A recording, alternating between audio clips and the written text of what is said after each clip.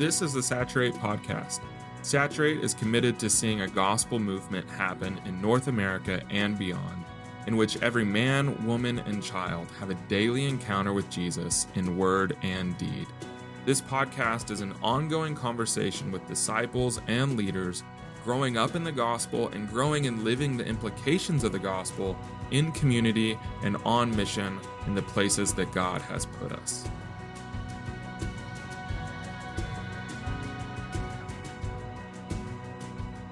So welcome to our 5th episode. This is the Saturate Podcast, where we talk through really practical issues, problems, and also just really great things that God's given us vision for as we try to make disciples who make disciples. And so today I have Jared with me, Jared Pickney from Northeast Arkansas. And I also have our good friend, Ben Connelly, who's the director of Soma Church Planting.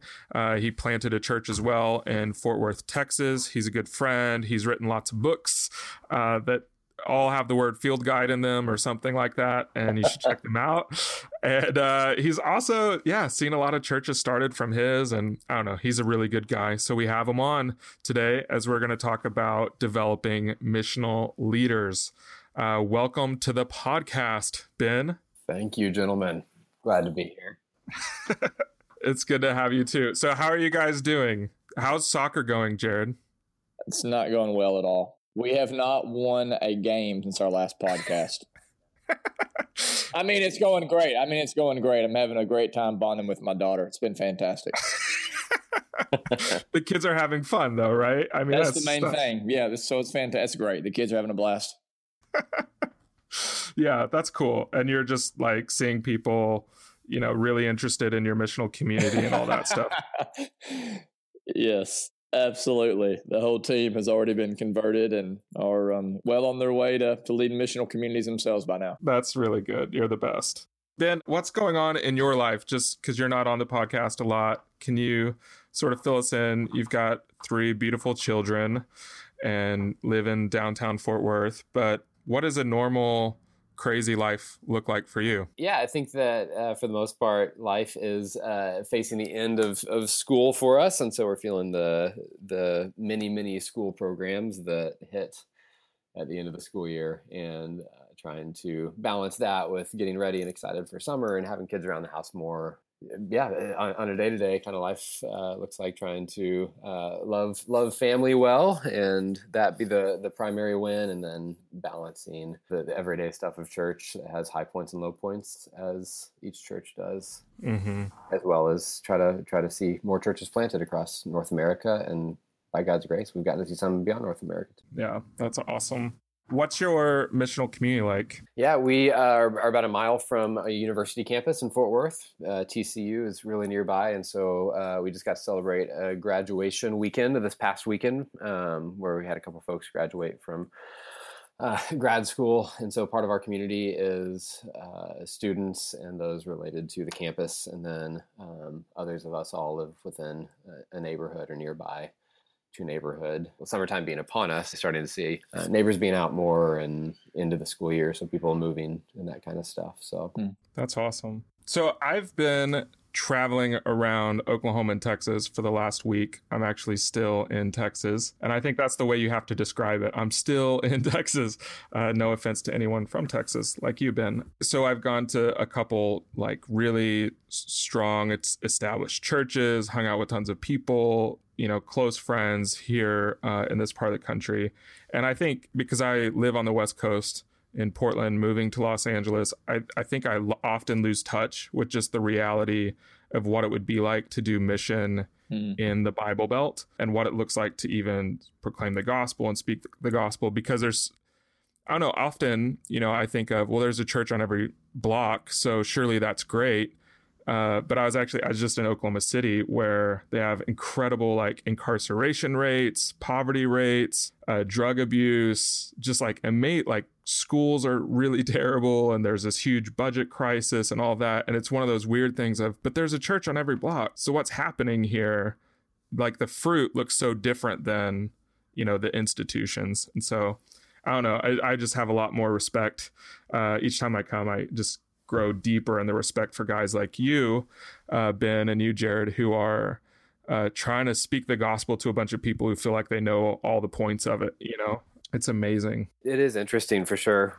We just talked about this with our church as we gathered on Sunday, how Christian in kind of a modern Western world kind of means anyone who goes to a church, or even just someone who shares kind of similar moral values, whether they're actually based in Jesus or gospel motivation or not. Anyone that just has decent values can kind of just be assumed like, oh well, yeah, sure, of course he or she is a Christian. And it makes it tough. I think that my mission field is me when I was 20 years old. I was a youth pastor who, if I was saved, which I'm not sure about, but that's a story for another day, but if I was saved, the gospel certainly was not impacting my life. And yet I was a paid youth pastor. And so I think that is kind of a weird, embarrassing on some levels, but a picture of the mission field that God has us in is someone who can be even employed by a church, but look back, 15 years later and go, I don't know if I was actually a follower of Jesus, though I was employed by a church. And that's what we see that all around us. Yeah. Hopefully not the employed by a church piece. Just right. Hopefully that was the exception rather than but people who think they're Christians, who do all the right things and get called Christians, right, without actually knowing Jesus. Yeah. It seems like for us, at least in Arkansas, that Christianity to people is this idea that you can have Jesus as Savior and not as Lord, and so you give him your next life, but not this life. And so our pastors had a meeting at a restaurant, I guess it was a couple months ago, and this girl came up to us. It was in a college ministry that I'd led several years back, probably about 10 years ago. And she just began to talk about just a relationship she was in with a boyfriend and how they had no plans of getting married, even though they're living together, and don't ever want to have kids because kids are evil. And there's all these different things that were basically the antithesis of the gospel. And then when she was done, she turned around this painting that she had and she said, oh, by the way, if you know anyone in your church that wants to buy these, I'm now painting these crosses with Bible verses on them. And the verse that was on it was, he died so that I may live. And it just became very obvious to me, like in that moment, like what she meant was, he died so that I may live however I want. And I think like that's in some ways the culture in the South, not everyone, but it seems to be more and more a larger majority of people who are believing, I prayed this prayer, I walked down this aisle. It doesn't really matter so much what I do now. Like intellectually, I sent to Jesus just like I sent to being Republican or Caucasian or whatever. I don't know. I just feel like this is so relevant because I think in the Bible Belt, there's this reality of, oh, well, I think especially for folks who are thinking through how do we make disciples, who make disciples, how do we, fill our city and our churches with the gospel. I think often those folks, which is, I think we're in that group, kind of gain this sort of drive to, oh, we need to like make sure people understand or truly are growing up in the gospel, and kind of feel the burden, or at least I did a couple times this past week, of there are thousands of people sitting in churches, even going to Sunday school classes or whatever, even giving their lives to all these programs, who, like you said, Ben, are not having any sort of daily gospel encounter or gospel transformation. Like Jesus is not their only priority and preference over all other things. He's just one among many, and we're kind of living a good life, or we're living whatever we want, like you were saying, Jared, but just choosing to put our faith in some post-death, reality. I don't know. I just think it's really, really fascinating. And I think it somehow definitely connects to what we want to talk about today, which is how do you develop leaders who can actually, and who are passionate about, called, equipped, gifted at making disciples who make disciples in whatever place they've been put in. So I think a lot of times leadership development, especially in the church and in our structures, kind of gets down to, hey, this is a good guy. He doesn't really mess up very much or any dramatic ways. And he can lead a discussion on a Sunday morning. He can follow curriculum. He can talk about the sermon. and he's just a really good guy. And that's kind of our leadership structure. Or, I think a lot of times too, we're saying, oh, who's available and willing, or who has a big house that can host people, those sorts of things. And that's kind of the bar, which those are all really wonderful things. But it's just entirely different to try to see a leader who can live out and engage the mission of God, which is to make disciples, not just run a system or just, show up whenever it's required. And so today I really wanted to talk about how do we develop leaders who are making disciples in our missional communities. And sort of just a quick disclaimer we want to make is Saturate. Missional communities is just sort of the term that we use to describe gospel-centered communities who are actively engaging in making disciples together. So you might call them city group, C group, you might call them a life group, or you might even call them the 9 a.m. Sunday school class. Like that part doesn't matter. What matters is a group of believers who are trying to make disciples. And so with that disclaimer, I want to kind of throw the question to you guys. How do you develop leaders who are making disciples or missional leaders? And Ben, I kind of wanted you to go first and just sort of share what's your approach at sort of the most basic level. So we don't need to jump up all the way to, how do you equip an elder, but how do you just equip one of those community leaders? And I don't know, what are some of your guiding principles as you've lived this out for so many years? I think a lot of it starts with just the old adage that the proof's in the pudding. There's a lot of folks who know missional theory, missional theology. They can quote you, the Great Commission and the reality that, Jesus at the end of John prays that the Father won't take Christians out of the world, but that he'd protect them as God actually sends them into the world. Like we can quote these things and kind of have this theoretical idea of, we're supposed to be on mission. We're supposed to be making disciples. But the first thing that I'm looking for in someone who's specifically leading out in a community on mission, or at least in the mission piece of that, is someone who's actually translating that theory into practice. And so you mentioned not starting at an elder level, but there are the two elder qualifications of being hospitable and being well thought of by outsiders. Whether they're an elder or a missional community leader or just a follower of Jesus, if that's kind of the mark or the example set by God for leaders of the church, there's certainly something to that for all of us. And so hospitality, it's not just making coffee on Sunday mornings for folks who come into your church. Mm-hmm. Hospitality biblically is more about inviting people in and making strangers feel welcomed. And there's even usually some risk involved in that. And so, who is it who is inviting people, whether they believe in Jesus or maybe especially not? Who is it that's inviting those people into their lives on a regular basis? Not because of some command or because of, some mandate from even a pulpit on Sunday, but just because they're trying to put theory into practice as they're obedient to the call of God on their lives. And same thing. So Peter talks about living out our faith, fighting our sin, but doing so among the Gentiles, who at his time was everyone who was not a follower of Jesus, everyone who wasn't part of God's people. Mm-hmm. And so again, I think what I'm trying to say is just I'm looking for kind of seeing it play out in normal everyday life before we would put someone in kind of like a formal training for for that.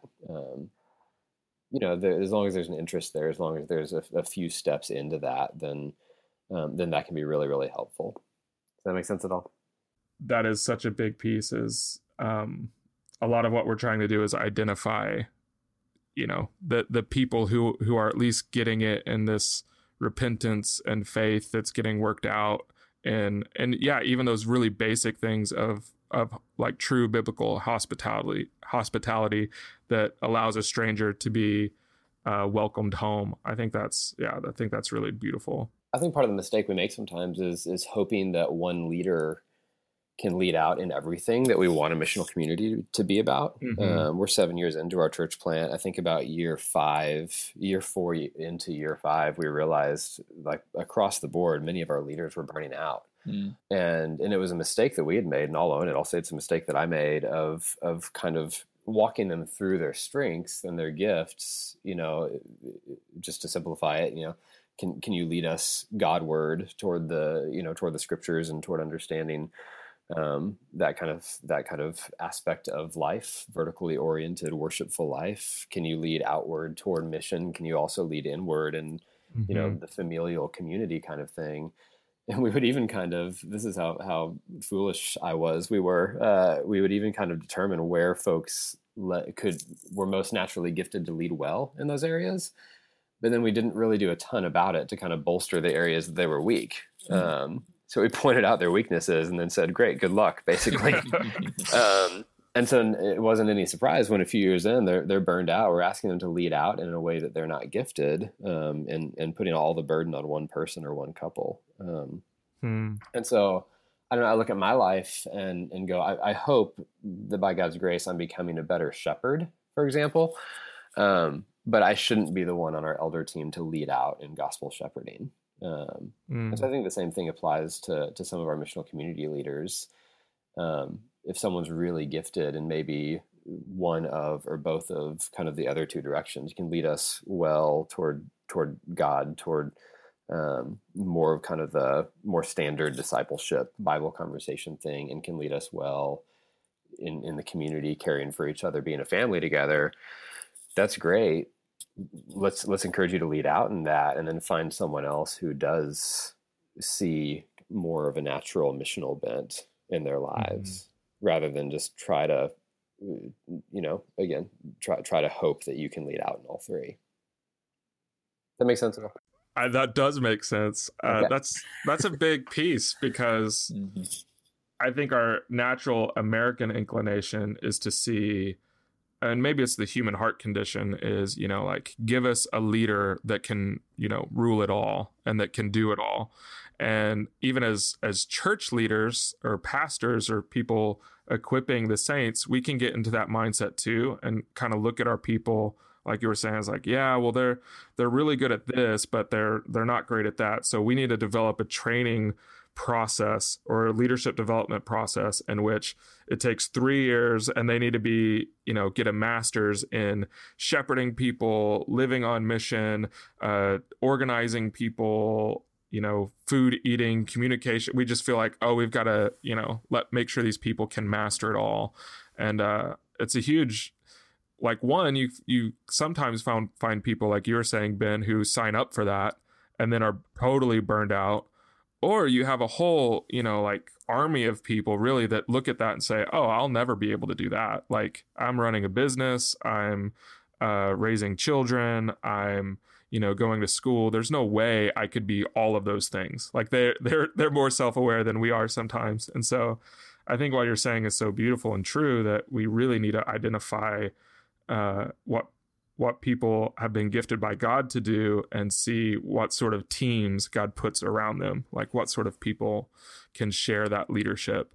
And it's beautiful whenever we, press into that. So, yeah. And then we get to grow up, kind of to quote Paul, we get to grow up in every way, in all the different ways we're not grown up yet, into Christ, who's the head, but we don't have to be the only one leading it, or we don't have to be gifted in everything there is under the sun that God has given people to be gifted in. It's a beautiful picture of the body. Yeah, and it definitely puts people, even as they're leading, in this position where they have to, or get to, watch someone else who's gifted in another area, and that's actually how they grow up. Often we just throw people out there to say, be all things right now, be every type of leader, and without any example that they're being able to see or experience. And so, yeah, I think it's really cool to see God mature us that way when we share the burden of leadership and the joy of leadership.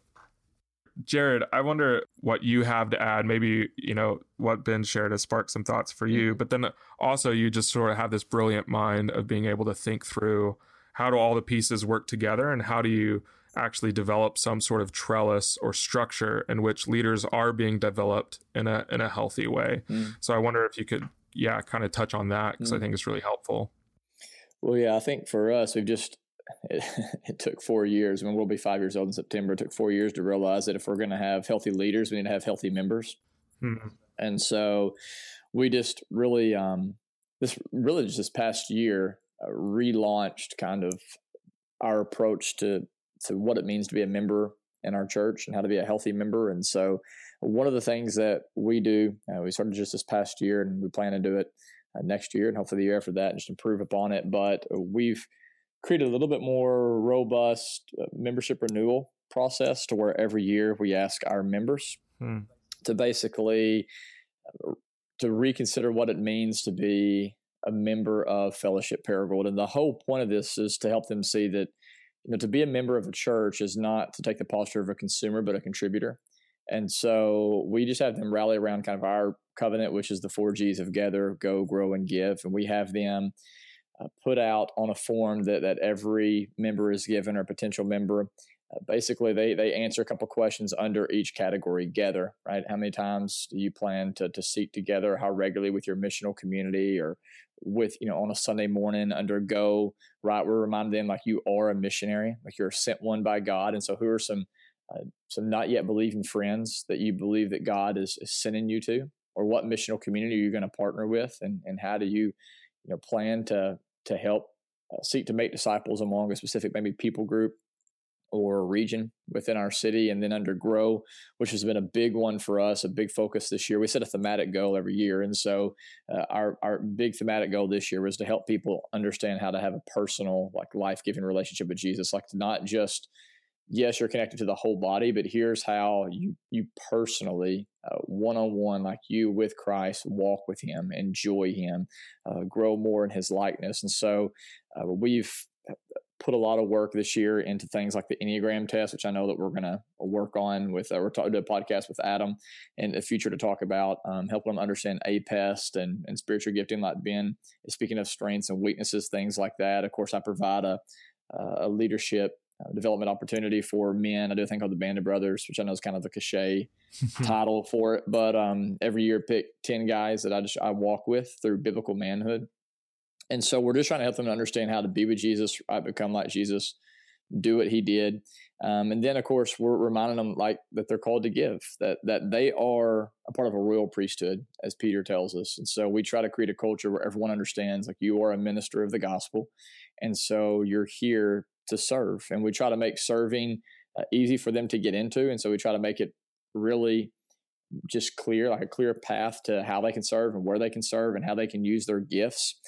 And then, we just kind of, like Ben said, we sit back and we watch and we look to see, I think Jeff's the first person I heard to come up with this acronym, but FATTER, FATER, right? A faithful, available, teachable, responsive. And that's really kind of what we're looking for. And so we're seeking to raise up missional leaders within the church. Our go, like many other, I know churches within Selma, they would love to see one missional community per 1,000 people in their city. And so for us, that's 30 missional communities. We have 11 right now. And so we're reminding our leaders, our current leaders, that the win is multiplication, not addition. And so we're always wanting to reproduce ourselves. And so that's a culture we're trying to create here. And we're trying to celebrate that through video testimonies, whatever else, to remind people like that's the win, to multiply, to make disciples who make disciples, to birth more missional communities that birth missional communities, to plant churches that plant churches. And so to really ensure our MC leaders are healthy, which I agree with what Ben said. Like, it just seems like one of the hardest things for us has been trying to avoid missional leader burnout. And so we have been trying to go above and beyond to ensure that we're providing a context where they can be healthy. And so once a month, we provide what we call a missional community leader training. And so the husband and wives are these missional communities and their apprentices, if they want to bring them. We meet at a house, we have dessert, we have coffee, and then we train them in something that's missional community related. What we've been doing this year is focusing a lot on emotional health. And so right now we're going through Pete Scazzero's Emotionally Healthy Spirituality together, where they read a couple of chapters and we're talking about that and what it looks like. And then we also are having a lunch with the missional community leaders once a month. I do this, and our pastor, who's really over kind of spiritual formation, he does as well. And so I focus on the hands piece. He focuses a lot on the heart piece during the lunches. And so he's asking them about their marriage, about their their families and so on. I'm helping them just basically process their experience as missional community leaders. What's hard? Where are you moving forward? Things like that. And then we just try to resource them the best that we possibly can as well, and just try to create a budget in our in our church budget. We try to create basically space where we can pour into them as much as we can and provide them with the resources they need to be healthy, so that they can make disciples who are healthy disciples. So, yeah, that's a little bit about what we're currently doing. Yeah, I think what you said is so important, that your structure for developing leaders begins with the church itself. Like all of us, That's one of the things I hear as I coach, church planners or pastors all over share, is just this like, man, if God gave us more leaders, we could really do something. That's right. And what I just love that you're saying, no, our leadership development structure begins with, we're going to make sure that all the people in our church are discipled, because that's the only way we're going to have leaders, is if we make disciples. Absolutely. I even saw Alex Absalom, who's sort of in our tribe of missional communities, said yesterday, leaders don't make followers, leaders develop leaders. And I think that's huge, that you're not just looking for, the best and the brightest from the get-go. You're saying, no, it starts with developing everyone. And then, it seems like you have this, after identifying, the people who are kind of showing that sort of calling and giftedness to lead, you're kind of taking them and putting some really healthy stuff in place, like a monthly time where you're able to give them sort of a classroom type training. Then you're meeting with them one-on-one. Is that so you meet with the same leader, and then Adam, who does more of the shepherding, focusing on the heart, meets with that leader as well in the same Absolutely. month. That's really cool. So both of you're not trying to sit down with the leader and work through, all right, here's the strategy and the practical stuff. Also, hey, how's your heart doing? You're kind of like letting two conversations take place each month. Absolutely. That's cool. Yeah. Well, what about you, man? What are you guys doing? What have you done in the past, Brad? I'd be interested. I know we've had these conversations before, but I think you have a lot to say here, and you've done a lot. So really similar things. I think that's what's kind of an encouragement, is you realize, I'm not doing something really crazy. We've done a lot of similar thing. We several years ago had to come to this approach where actually it's if we have healthy disciples in our church, we'll have enough leaders, let's exhale and get to the work of making disciples. And so I think pretty similar to where you were coming to, Jared, but I think beyond that, we kind of create these opportunities once or twice a year for people to come in to hey, we're going to lay out this is what it means to lead a missional community. This is what we're looking for. This is how to do it. And so we kind of take 4 weeks and just train people the missional community basics, essentially. Foundation on the gospel, what our identity is, and then how we, live the gospel and our identity out in community. And so we do that, and we open it up to anyone who wants to come in our church, which has always been beautiful. There's definitely people that I, kind of press and say, hey, you should definitely come and just sort of check it out. And as they go through that process, they sort of begin to pretend what it would look like to start a community. And that's even some of the homework they have to do each week. And on the other side of it, we even say hey, maybe God is calling you to start a missional community. And we've even through the process, they've done a self-assessment on how do they feel like they match up against the leader qualifications and skills and things. And it's been really beautiful because we've had folks that, became a Christian 6 weeks before come to the class and come to the training and really on the other side, just wow, I really know more about what these leaders are doing to care for me, and can't wait to go back to my missional community and be a kind of a better leader or better participant in it. And then we've also seen just really unlikely people kind of raise their hand and say, no, I want to actively work towards starting one of these in my place of work or in my part of the city or with these particular people. So I think, I don't know, I always kind of go to that moment when Jesus is, teaching the disciples how to fish, which I think is really funny. He comes to them and says, I'm not going to make you fishers fishermen anymore. You're going to be fishers of men, come follow me. And then later in the story, they're on a boat and he's telling them where to put their nets, um, and they catch an abundance of fish. And he's like, cast the nets basically on this side, all kind of showing him like, hey, I'm going to direct you to the people, or I'm going to, kind of show you the way. You're going to have to rely on me, but when I give it, it's going to be in abundance. And so, that's what we've kind of experienced, just sort of that one structure piece, and then do really similar things of meeting with leaders. And I think, I don't know, one of the weird things that I've realized, because we're coming to the end of our time in Portland and kind of looking forward, one of the things we've realized is how much like fruit came from lingering conversations.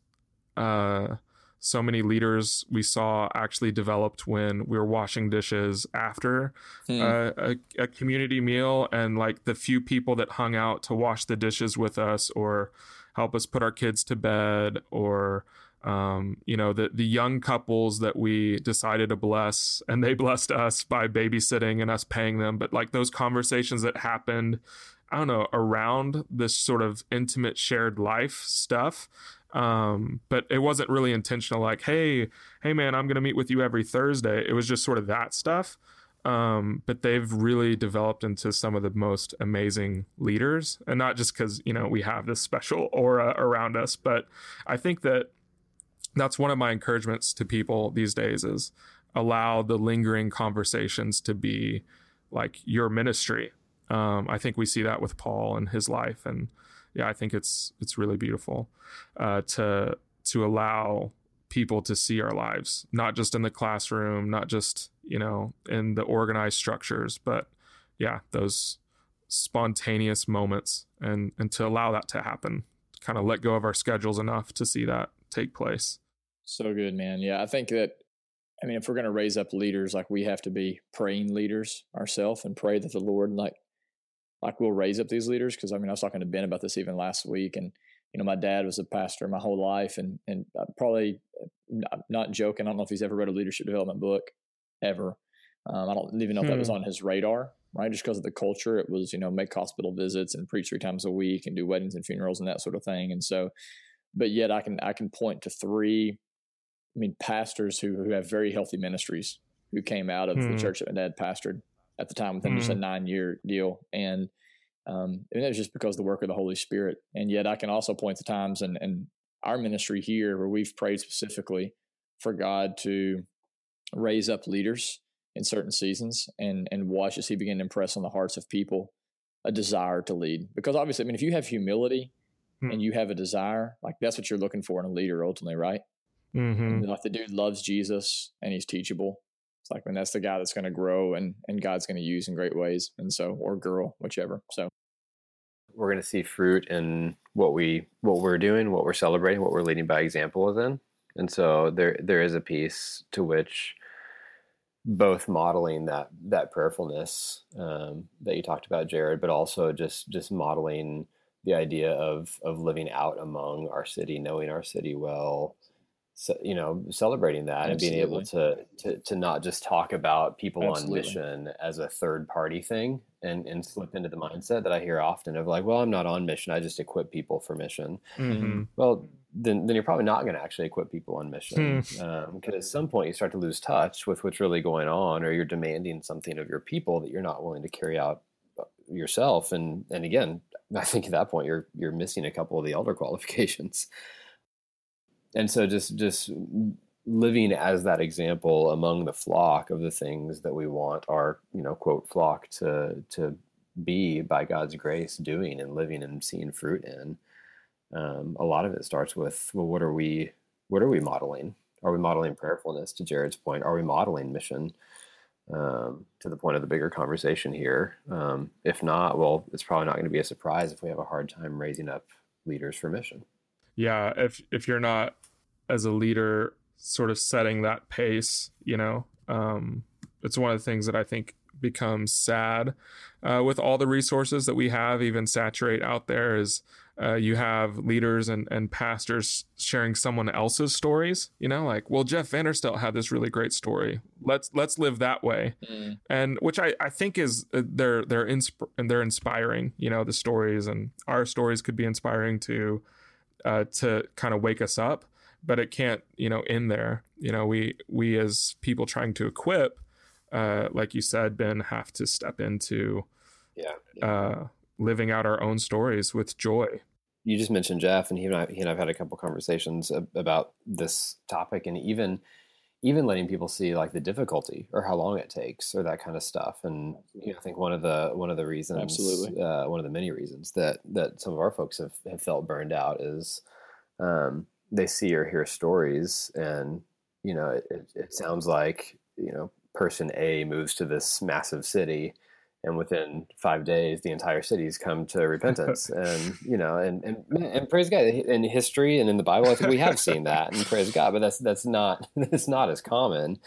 And so even Jeff, it's not normative. And so Jeff, as he talks about, some of the stories of what they got to see in Tacoma and now what they started to see in Bellevue, but people know a little bit more of Tacoma stories, he's intentional about going, for the first 6 or 7 years, this person wouldn't even speak to us. And even that has me doing that with some of my relationships, hearing that from even the quote stage speakers who are experts on this has been really freeing to our people of kind of going like, oh, if it takes 2 years, 5 years, a decade to see fruit, I can breathe a sigh of relief and go, okay, I'm not crazy. This is normal. That's right.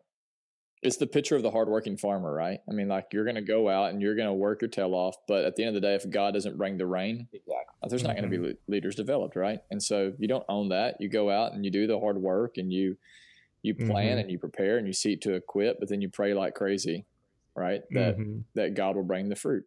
And sometimes fruit, obviously fruit is never grown overnight, right? At least not here in Arkansas. Maybe in the West Coast. I don't know. It's funny. This is sort of a dorky, or at least I think it's dorky. It reminds me of my dad, who was also a pastor, kind of illustration. But, Southern California, where we're moving, is filled with avocado trees. And one of the things that I think is amazing about them is if you plant an avocado tree, it takes 5 years minimum for them to bear fruit. And for me, that's been a really good picture of what we're stepping into, because I often think, if we just run this system, that's right, winter, spring, summer, fall, it just keeps happening year after year, and really there's, like you guys were just saying, there's a lot of disciple making happens awkwardly at 5-minute increments once a week on our sidewalks. And after about 5 years, you begin to see fruit. And maybe it's just like living in the same place for a while. Like, one of the, coolest conversations I had about the gospel in Portland was with neighbors that lived next to us for 5 years. And the only thing they ever said to us was, "You're the renters, right?" Cool. Is your landlord ever going to fix the paint on the outside? I was like, I don't know. My name's Brad. Cool. And then they walked away. But then, 5 years later, I was walking to the store and they stopped me, and they're on their front porch, and she shared that she was a Western European history professor, and he was a financial advisor. And they're asking me these deep questions about, how do you actually care for people who are, hypothetically going through depression or relational strife with one another? And, I imagine this time of year, it's really hard. What do you do? And I sort of stopped. I was like, oh, you guys want to talk to me? I was just excited to have someone, like a neighbor, who wanted to talk to me. But that became a really wonderful, friendship. But it was 5 years of, I guess they saw me and they heard that, we're kind of Christian-y people. And it was, I don't know. I think those are the sort of stories that our leaders or the people we're trying to develop, like you said, Ben, have to hear, because it's really freeing. Well, guys, I think we almost touched on all the topics. I really enjoyed this conversation, and I feel much more equipped myself to even. I can't wait to get back to Portland and sort of run the race for the last several weeks and engaging in new ministry as well. And this is really encouraging. If there is a secret sauce to the sort of missional movement, it's this sort of stuff, is kind of focusing on how do we develop disciples, and then how do we help those people lead. There's a lot of really great resources on the internet. I guess put you guys on the spot. What are one or two great resources where someone could go towards next to kind of get a better or deeper grasp on some of these topics? I'm just finishing the Design to Lead book. I can't remember. I know it's Kevin Peck and somebody else. Is it Eric? Is it Geiger? Is that how you say his last name? Anyways, Design to Lead is a book that it's a great book. It's been endorsed by Steve Timmis and Dr. Rayner and Matt Chandler and some of those heavy hitters. I don't see Brad Watson on the back of it, but other than that, it's a pretty good lineup of people who are endorsing it. So yeah, that's one book that I've taken a lot away from it and looking to implement some things there. Very practical, very good, great theology, all that. So yeah, I would say if folks are kind of new to this idea of communities on mission, that kind of stuff, some of the earliest really helpful pieces for me were Jared, you just mentioned Steve Timmis, but he and Tim Chester wrote Total Church, and then there's a follow-up, I think it's called Everyday Church, that were super, super helpful. There are folks who have been writing on this vein, mostly outside of America, where in Western Europe and in the UK and in other places where Christendom kind of has already come and gone, as it were. We've learned a lot just locally from kind of folks who are 10, 20 years ahead of us on that curve, and so. The folks in the UK, Alan Hirsch, of course, is kind of the missional guru on a lot of this kind of stuff. They've been really helpful. Yeah, I would say, to embarrass Ben here, one of my favorite books, especially getting to that point of how do we develop missional people, is a book that you wrote, Ben, called A Field Guide for Everyday Mission. It's a 30-day kind of devotional, I guess, but they're really short chapters, and it basically even outlines, I don't know, is it 100+ different ways that people can engage the mission, and just normal everyday sort of stuff. That's really great. We actually hand it to people all the time. It's one of my favorite books to recommend. But you've never actually read it. No, I've read it. Well, never actually. No. I've read the book. I guess the chapters are so short that I say, I don't know, this might be too much for this podcast, but it's really great, like restroom reading. That's like that's how I fit it in for like 30 days. And Brad sent me a picture of my book sitting in a basket next to his commode, which was really encouraging. It is. Yeah. Hey, I could have taken a picture of it, on the bottom of a shelf in the commode. Yeah. So anyway, I think it's really great way to sort of foster missional people. So that's something for folks to check out. It's like less than $10 on the internet.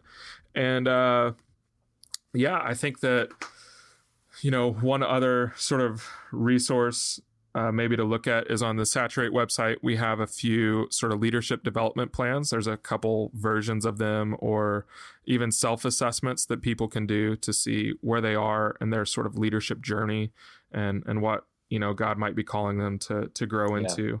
And so I check those out too. I think you can just search leadership development plans or something, and it'll pop up. And I will reverse put Brad on the spot, not just out of obligation, but I think I appreciate you hosting this, but I think you just on your personal site, and I know you're transferring some of it over to Saturate's site, but have some of the best stuff out there on just kind of the leadership development in the normative, everyday, not super high and lofty ways. I think that you've put some really thoughtful writing out there. So bradawatson.something.com.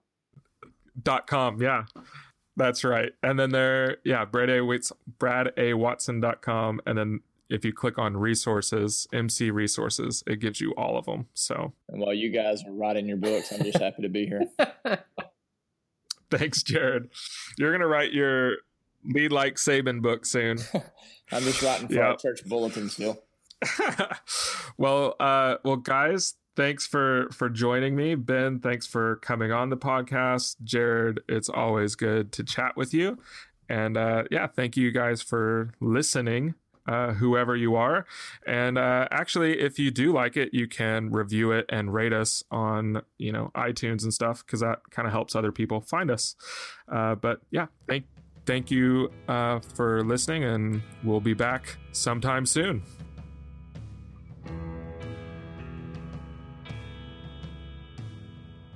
Today's podcast was edited by Ben Fort, and our theme music is written and performed by the band Mopac.